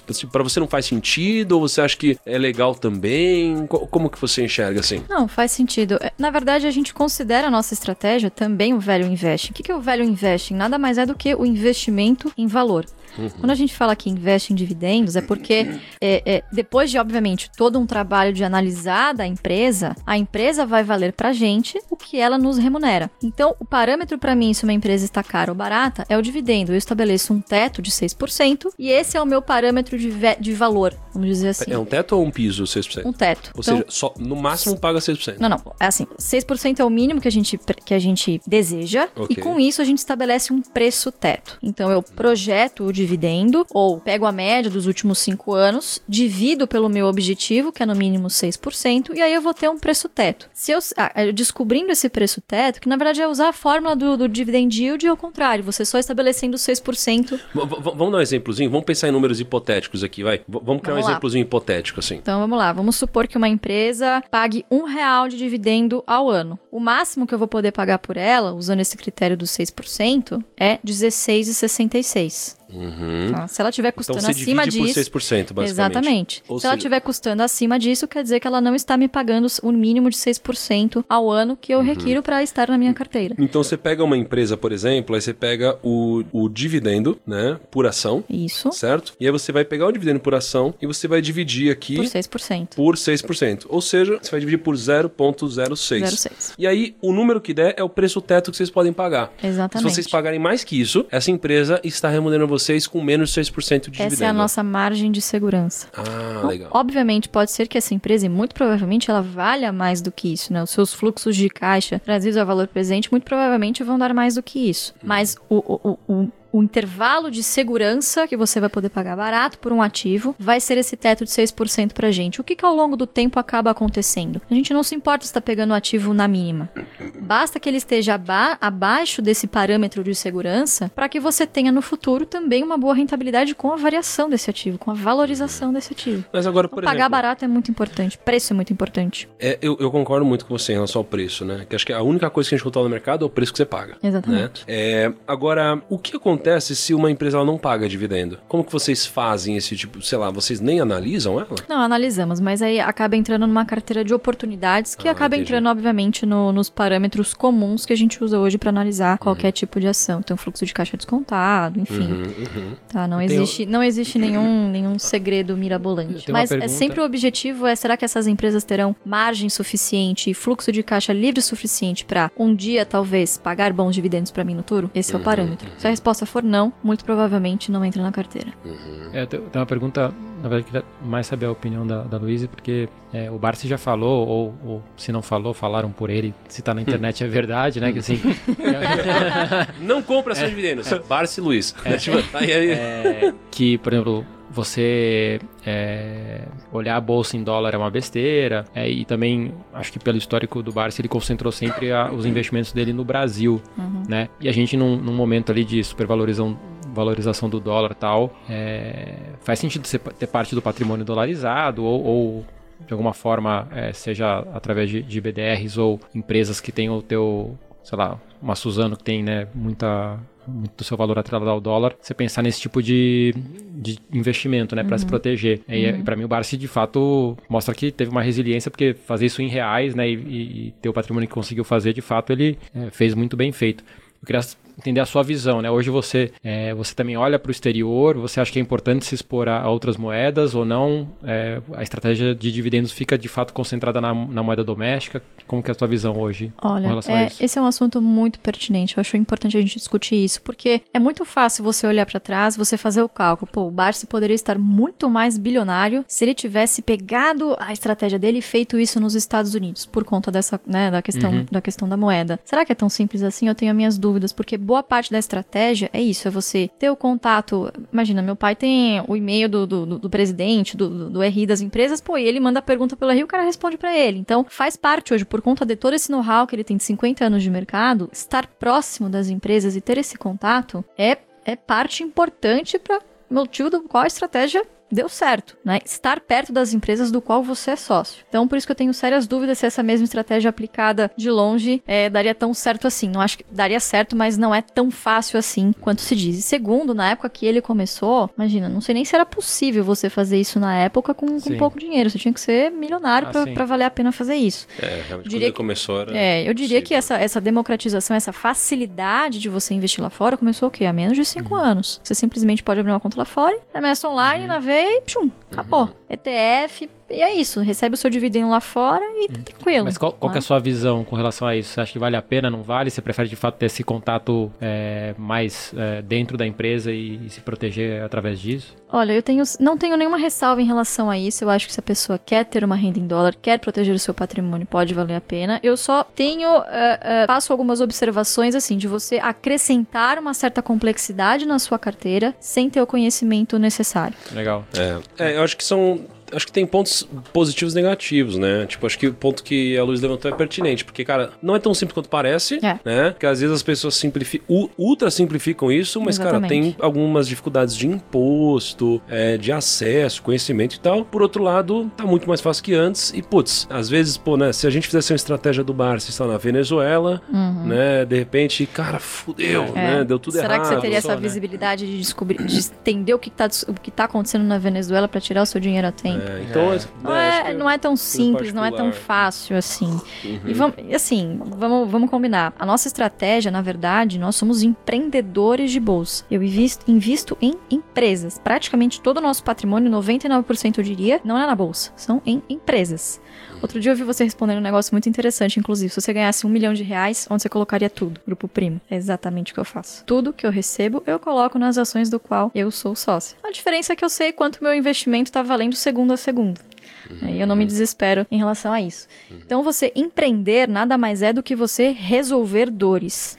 Fala pra mim um país que tem mais dor do que o Brasil, com tantas oportunidades. Então, assim, você pode ir ao exterior, legal, é desejável se você quiser fazer essa diversificação, mas se você não estiver seguro o suficiente, cara, não tem problema. Você vai conseguir ganhar dinheiro aqui também, até que você esteja pronto. Se você não quiser também, não tem problema. Então, a gente hoje se sente muito confortável investindo 100% no Brasil. Se algum dia quisermos proteger patrimônio, enfim, ir pra fora, isso pode ser feito. Mas hoje em dia a gente vê muita oportunidade ainda ainda aqui dentro. Você sabe alguma coisa que Pix chama tá aí pra atenção? isso, né, gente? Faz um TED lá fora e tá certo. Me chamou a atenção que na época eu perguntei, Barsi, mas você tem alguma estrutura, não sei o que lá? Não, eu invisto na física. Eu falei, caralho, na física? Na física. Caraca. Você tem realmente benefícios, né? Talvez mude daqui pra frente, né? Mas assim, até agora pelo menos temos benefícios, né? Mas é chocante, porque é muito... É realmente, cara, é aquela estratégia desde sempre, tá?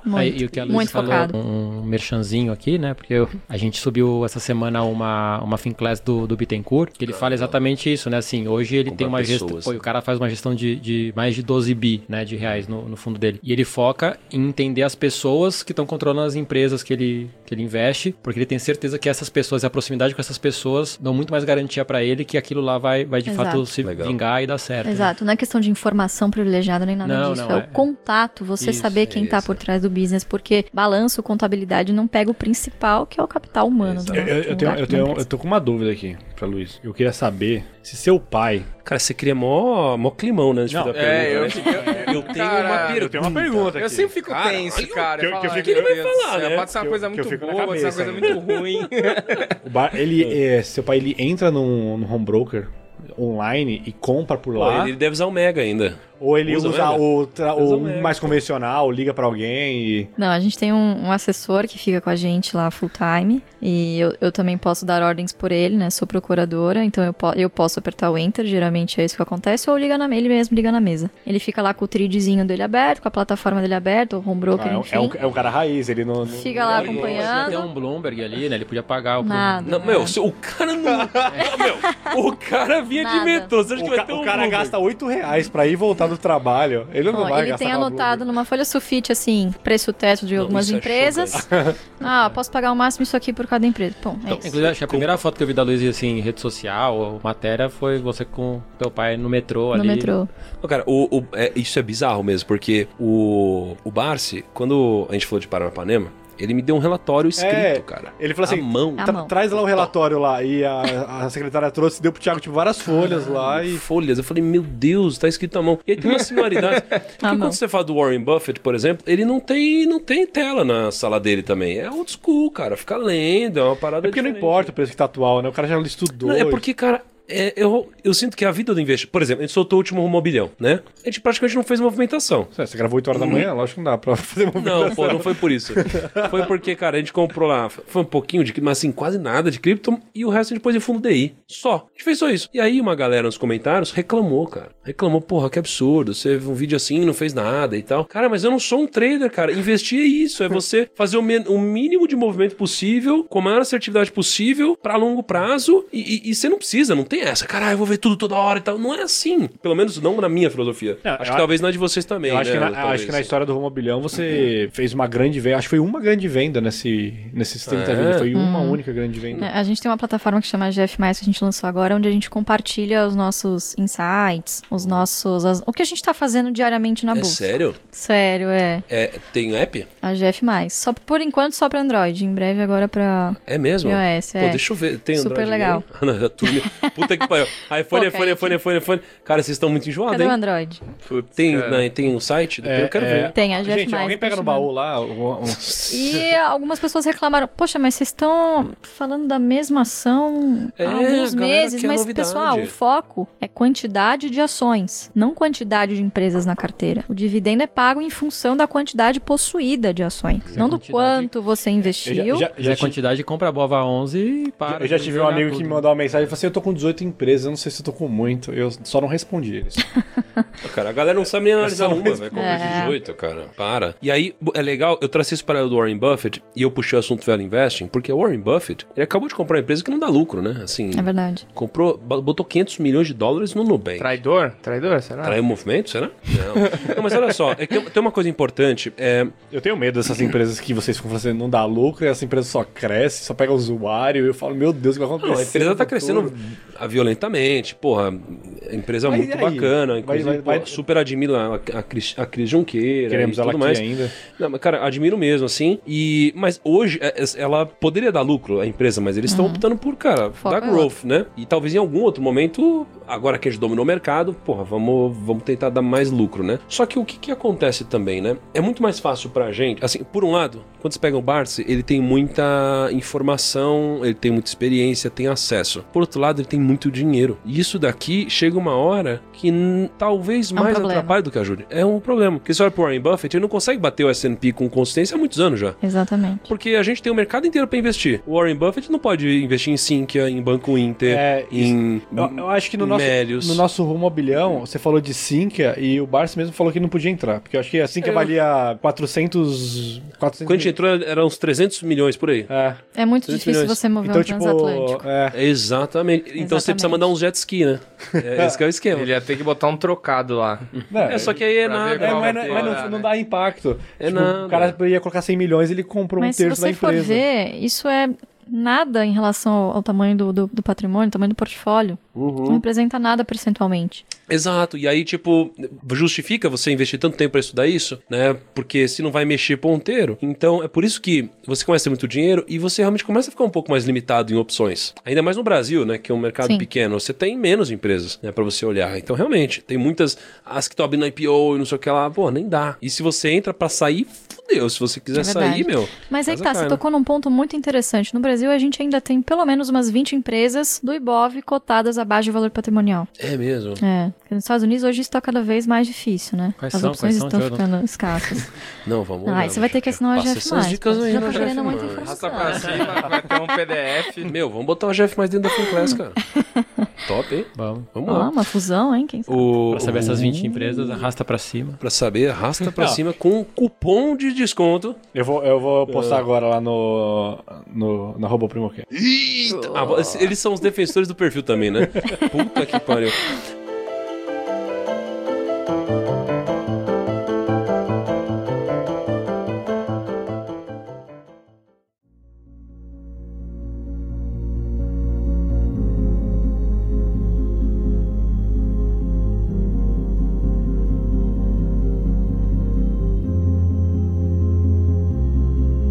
Cara, assim, ó, eu queria entrar num tema muito polêmico. Vamos falar de assuntos polêmicos? Pode? Vamos. Lógico. Adoro. Ok. Vamos lá. Eu quero falar sobre o seguinte, sobre uma matéria. Nossa, brincadeira. Cara, você viu? Vai. Nossa, meu Deus do Cara, céu. é uma matéria no Infomani, você viu isso? Não, você vai falar disso agora? Meu Deus. Cara, saiu. Eu vou falar. Não adianta você querer cortar. Eu vou falar. Não fala, eu vou falar, Lucas. Eu não sou responsável. Eu não quero saber. Eu não sou responsável por Eu nada. não quero saber. Eu não sou responsável. Eu vou falar. Tá bom. Ó, É o fim do PrimoCast. Louise Barsi critica a proposta de taxar dividendos, mas destaca a estratégia de carteira previdenciária. Que isso? Seu celular tá vibrando? É Paulo Guedes ligando agora? Calma, Paulo. Calma. Ei, calma.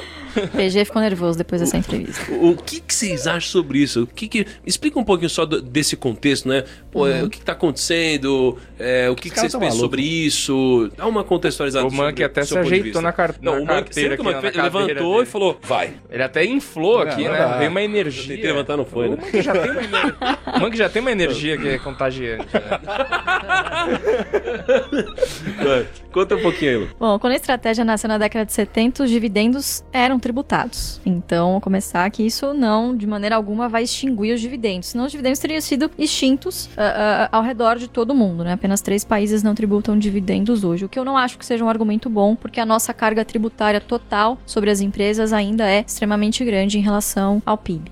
Então a proposta que ela foi inicialmente proposta, ela era absurda porque você mexe na maneira com que os indivíduos vão alocar os seus recursos, ou seja, você mexe na neutralidade, que é uma premissa muito importante quando a gente está falando de tributação. Então, se você somasse, dava aproximadamente 49% a nova carga proposta, né? Então, realmente inviabiliza para o pequeno investidor, não inviabiliza, mas é um empecilho, sabe? É uma coisa, mais uma pedra no caminho e você parece que o Estado está realmente tentando tentando te impedir de prosperar, né? Então, essa faixa de 20 mil de isenção, ela não é válida para investidores pessoa física, só para dividendos que são provenientes de pequenas empresas, né? Então, enfim, vários tópicos da proposta. Fora que esse mínimo de 20 mil não é atualizado já há muito tempo. Há muito tempo. Se a gente fosse atualizar pela inflação, a última vez que a gente fez, daria quase 60 mil. Exatamente. Acho que um ponto bom da reforma é a simplificação. Um adendo seria incrível.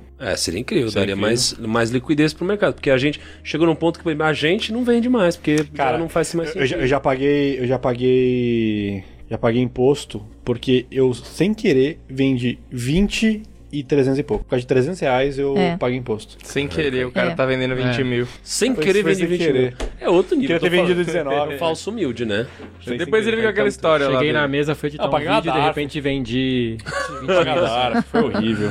Experiência horrível. E aí, Lu? Isso, então a carga proposta, na verdade, estava dando quase 50%, que é praticamente um confisco, né? Então, muito... 50% é bizarro, né? É muito bizarro. Porque, assim, se você somar o IRPJ mais o dividendo, né? E se você for pensar, o dividendo ele faz parte do lucro, ele já foi tributado. Então, hoje mesmo, numa live que ele estava fazendo no Valor, ele falou, não, tecnicamente, realmente, isso é uma bitributação. Então, eles sabem que é uma bitributação. E agora, eles estão recalculando toda essa parametrização do imposto e, muito provavelmente, o que deve passar é um imposto de renda que hoje seria de 34% para 24% em 2022 e 22,5% em 2023, o que já melhora um pouco. Mas eu acho que a gente não pode deixar de lutar, eu acho que foi uma... O imposto de renda, você está falando... Total, exatamente. O total, somando isso, da empresa, exatamente. Isso, não, isso. 34% hoje, porque não existe a tributação do dividendo. Em 2022 seria 24% na empresa e 20% no dividendo, exatamente. E em 2023, 22,5% na empresa e os 20% no dividendo. Então, quer dizer, a empresa que optasse por distribuir dividendos, né, seria, em tese, penalizada. Então, automaticamente, pode se intuir aqui. Não, tem um forte incentivo para você investir. Não, você não incentiva investimento pelo medo ou pela ameaça. Você incentiva o investimento pelo ambiente de negócio, pela segurança jurídica, né? Então, justamente o que vai acontecer, empresas que pagam hoje excelentes dividendos, se pagam um payout de 100%, se distribuem todo o seu lucro hoje, vão começar a distribuir 120% para ter essa compensação no final e o acionista acabar recebendo a mesma coisa que ele recebe hoje. Então, empresas do BEST têm essa característica. Por exemplo, a S Brasil distribui 115% do seu lucro. Por quê? Porque o que ela gera de caixa é muito superior ao lucro contábil. Ali tem algumas coisas contábeis que não existem no caixa. São efeitos meramente contábeis, né, em questões de FRS. Só para explicar para a galera aqui, como que dá para a empresa ter um fluxo de caixa maior que o lucro, né? É porque você tem alguns efeitos que não são efeito caixa, né? Então, por exemplo, eu comprei um carro por 50 mil, aí ele depreciou e agora tá vendo 30 mil. Cara, eu não perdi 20 mil reais, né? Não saiu 20 mil reais da minha conta, né? Então, esse tipo de coisa que acontece na empresa não tem efeito caixa, por isso que o fluxo de caixa às vezes é maior do que o lucro que a gente tem, né? Exatamente. E não necessariamente ela está fazendo uma coisa errada, porque ainda vai sobrar algum dinheiro ali para ela investir. O que acontece é que ela geralmente é uma empresa mais madura e não precisa de tanto reinvestimento. Os investimentos que ali já estão rendendo bons frutos, né?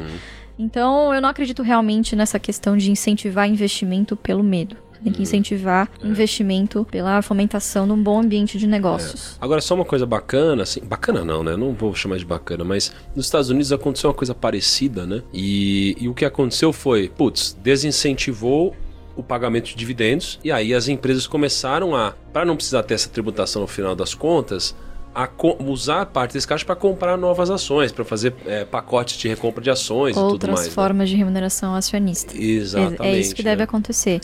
Pode haver uma compensação dessa parte que vai ser tributada, você pode receber em bonificação de ações, o que para o acionista é muito bom, porque é como se fosse um reinvestimento automático. Nossa. Ou a recompra de ações, que acaba no longo prazo, obviamente, reduzindo a base de ações. Então, o lucro vai ser dividido em menos ações, portanto, pode sobrar mais dividendo para você no futuro. Então, existe formas de você pagar menos imposto. O indivíduo, ele sempre vai buscar pagar menos imposto. Isso é natural de qualquer agente econômico. Então, por isso que a gente sempre busca a neutralidade no sistema tributário. Agora, cara, isso daí se aplicaria também à nossa empresa, sabia? Claro. Quando eu fiquei sabendo isso, eu fiquei tão triste. Não, porque imagina, a gente tem 100 milhões de lucro. 100 milhos de lucro. Foi a primeira coisa que eu pensei. Se a gente tem 100 milhões de lucro, cara, imagina assim, se a gente vai lá em 20%, significa que o que a gente já pagou imposto, assim, 100 milhões não, 100 milhões é de lucro líquido, ou seja, já pagamos o imposto sobre lucro bruto. Cara, no final das contas, se a gente for passar pra nossa conta, a gente vai ter que pagar 20 milhões de reais, que antes não existiam, cara. Exatamente. E você tá tomando o risco do negócio. Isso é foda, né? Imagina, eu vou ganhar menos, sumiu 20 milhões. Eu vou ganhar menos. Tá falando o Paulinho vai ferrar. Você que tá tomando o risco de Eu fiz uma conta empreender. aqui na minha HP, se pegar os dividendos do Barsi, mais o lucro do Grupo Primo e tributar tudo, cara, o PIB do Brasil sobe 1,5%, cara. Mas, ó, Entendi, né? O Barsi é 1,49. Eu queria jogar um galão de querosene aqui na fogueira. No podcast que o Paulinho Guedes participou com a gente aqui, ele falou a seguinte frase: quem tem poder define o quanto pode ganhar. Mas isso se encaixa? Só vou deixar. Ele tem um poder.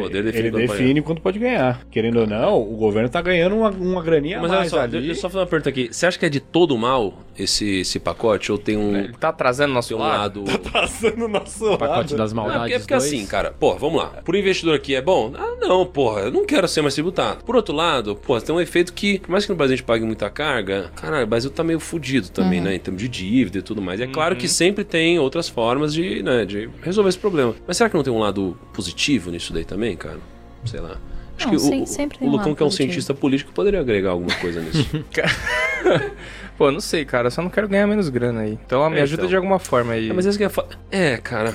É foda, né? Tem alguns aspectos. Eu vou poder matricular meu filho na escola pública. Trilingue, né? Pública trilingue. Isso é foda, porque assim, quando você vê esse tipo, o que está se propondo agora, né? Não lembro exatamente, mas existe uma diferença para quem é pequeno investidor e para quem é grande investidor. Porque o pequeno investidor acho que não vai ser afetado, não é? Mas vai ser igual? Dividendos provenientes de pequenas empresas aqui não serão tributados. Aí que tá o problema. Mas não tem alguma coisa que o pequeno investidor ele não vai... Não, a isenção de 20 mil por mês, aí que tá também o grande problema. Só serve para dividendos pagos por pequenas empresas. Daqui pra frente, né? Exatamente. O que seria pequenas empresas? Até quanto é pequena empresa? Cara, não é bem por tamanho. Não é só por tamanho. São algumas específicas. Por exemplo, a Sinqia, ninguém sabe, mas até hoje ela não paga imposto. Sim. Então tem algumas definições, não é só isso não, tem algumas regrinhas. Vai ser difícil explicar isso pra todo mundo, hein? Cara, isso vai ter que fazer muito vídeo, hein? Muito vídeo. Pensa, tem um lado bom nisso, né? Pequena empresa é aquela que tem faturamento anual de até 4,8 milhões por ano. Milhões? Isso.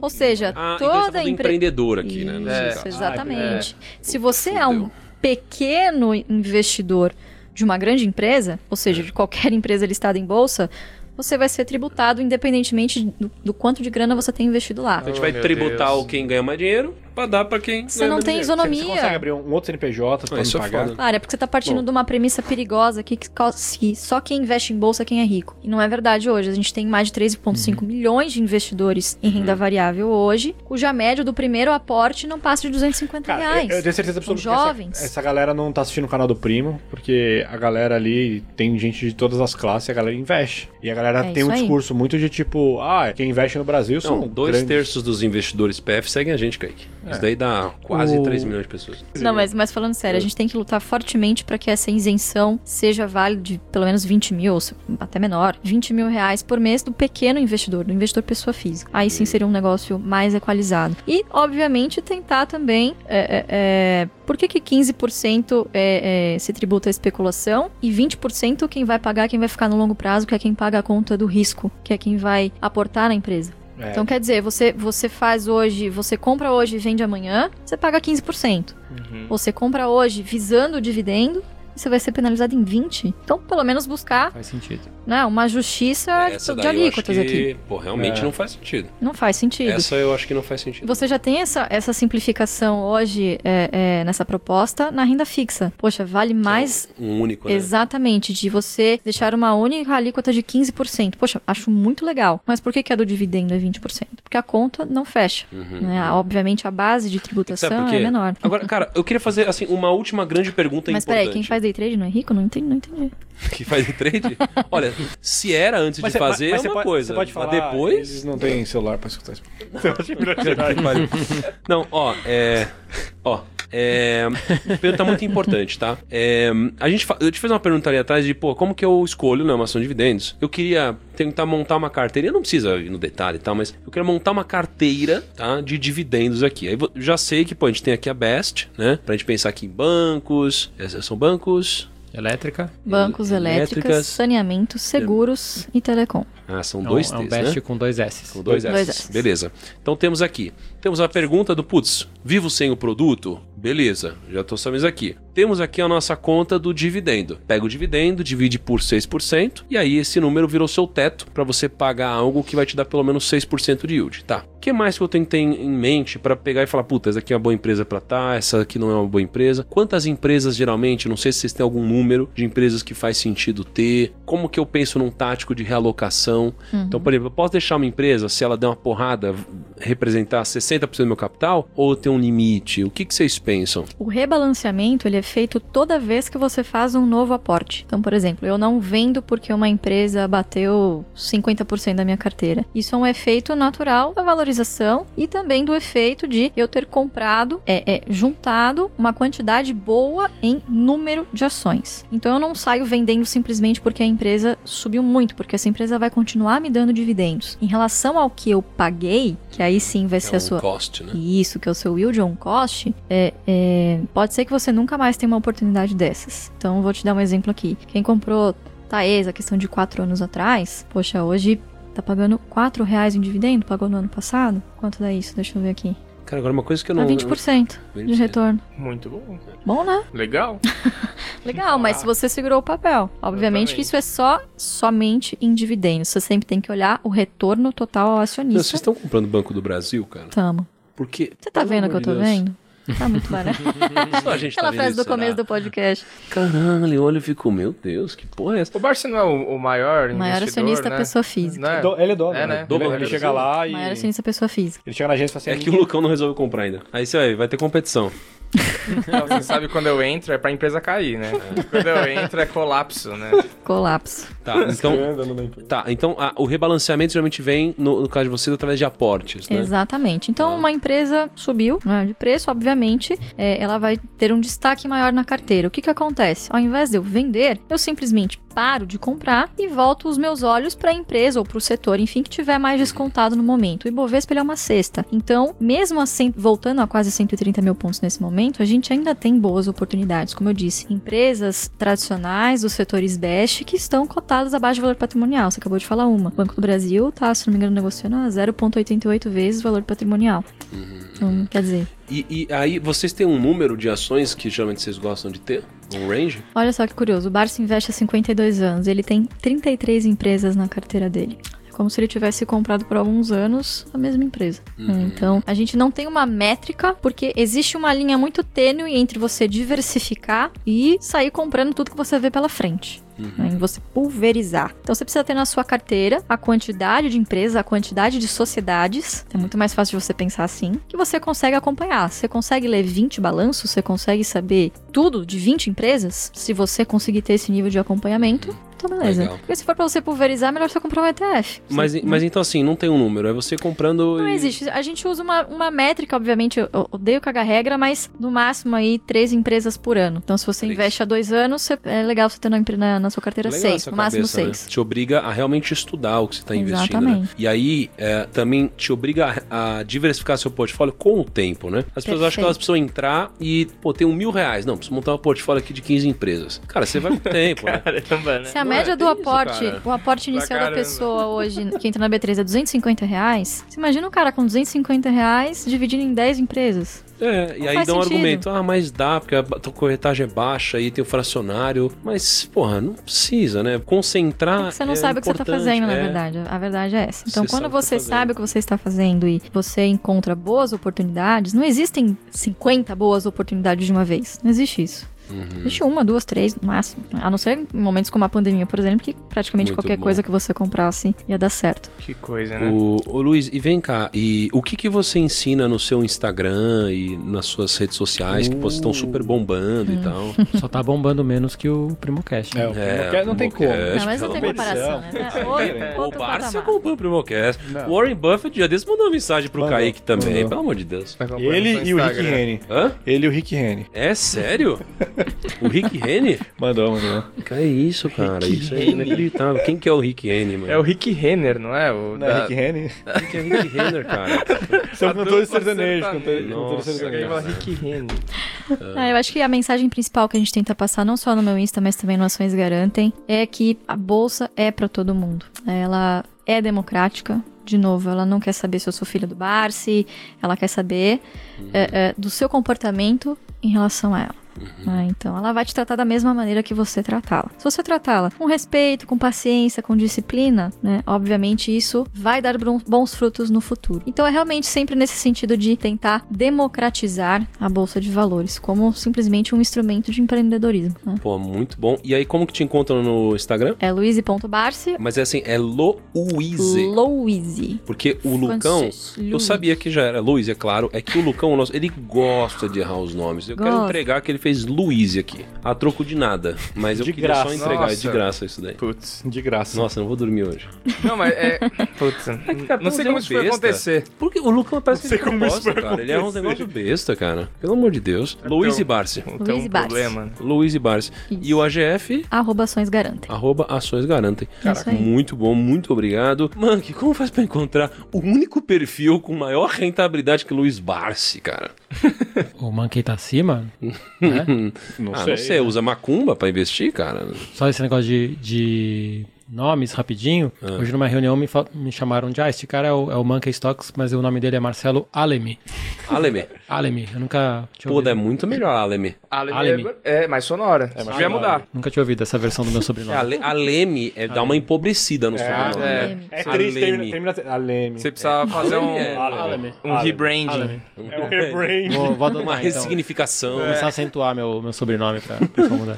Mas é o arroba Monkey Stocks. Monkey Stocks. Tem mais alguma coisa? Eu tô pensando aqui, o que a gente pode fazer no nosso concurso cultural? Ah, legal. Você acha legal? O que é legal? Concurso cultural. Ah, tá. Deixa eu ver como engajou bastante. Deixa eu ver como que tá o roteiro. Não, de novo, não vai tirar um roteiro de mim de novo, não. Eu acho. Tem muitas anotações nesse roteiro, eu acho que... Mas vou dar uma caneca do PrimoCast pra pessoa, vai.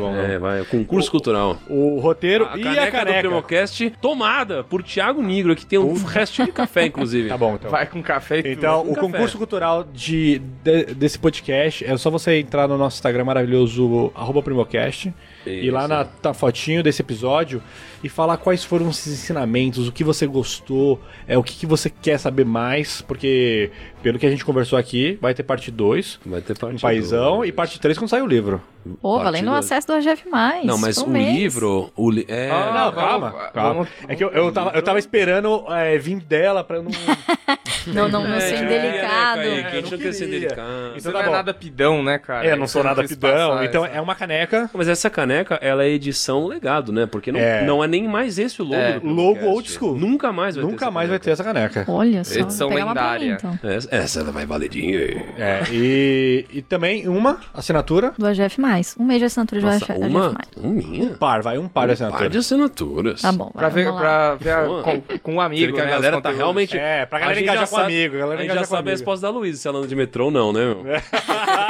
É uma assinatura de um mês. Porra, meu. Então tá bom. Uma duplinha. Então é isso. É uma dupla? Pode ser. Uma dupla de assinaturas e a canequinha. Vai rápido pra não mudar de ideia aí. Vai rápido. É isso aí, gente. Vai lá comentar. Eu posto nos stories do ganhador. E siga o PrimoCast no Spotify. Um grande abraço, até o próximo episódio e tchau.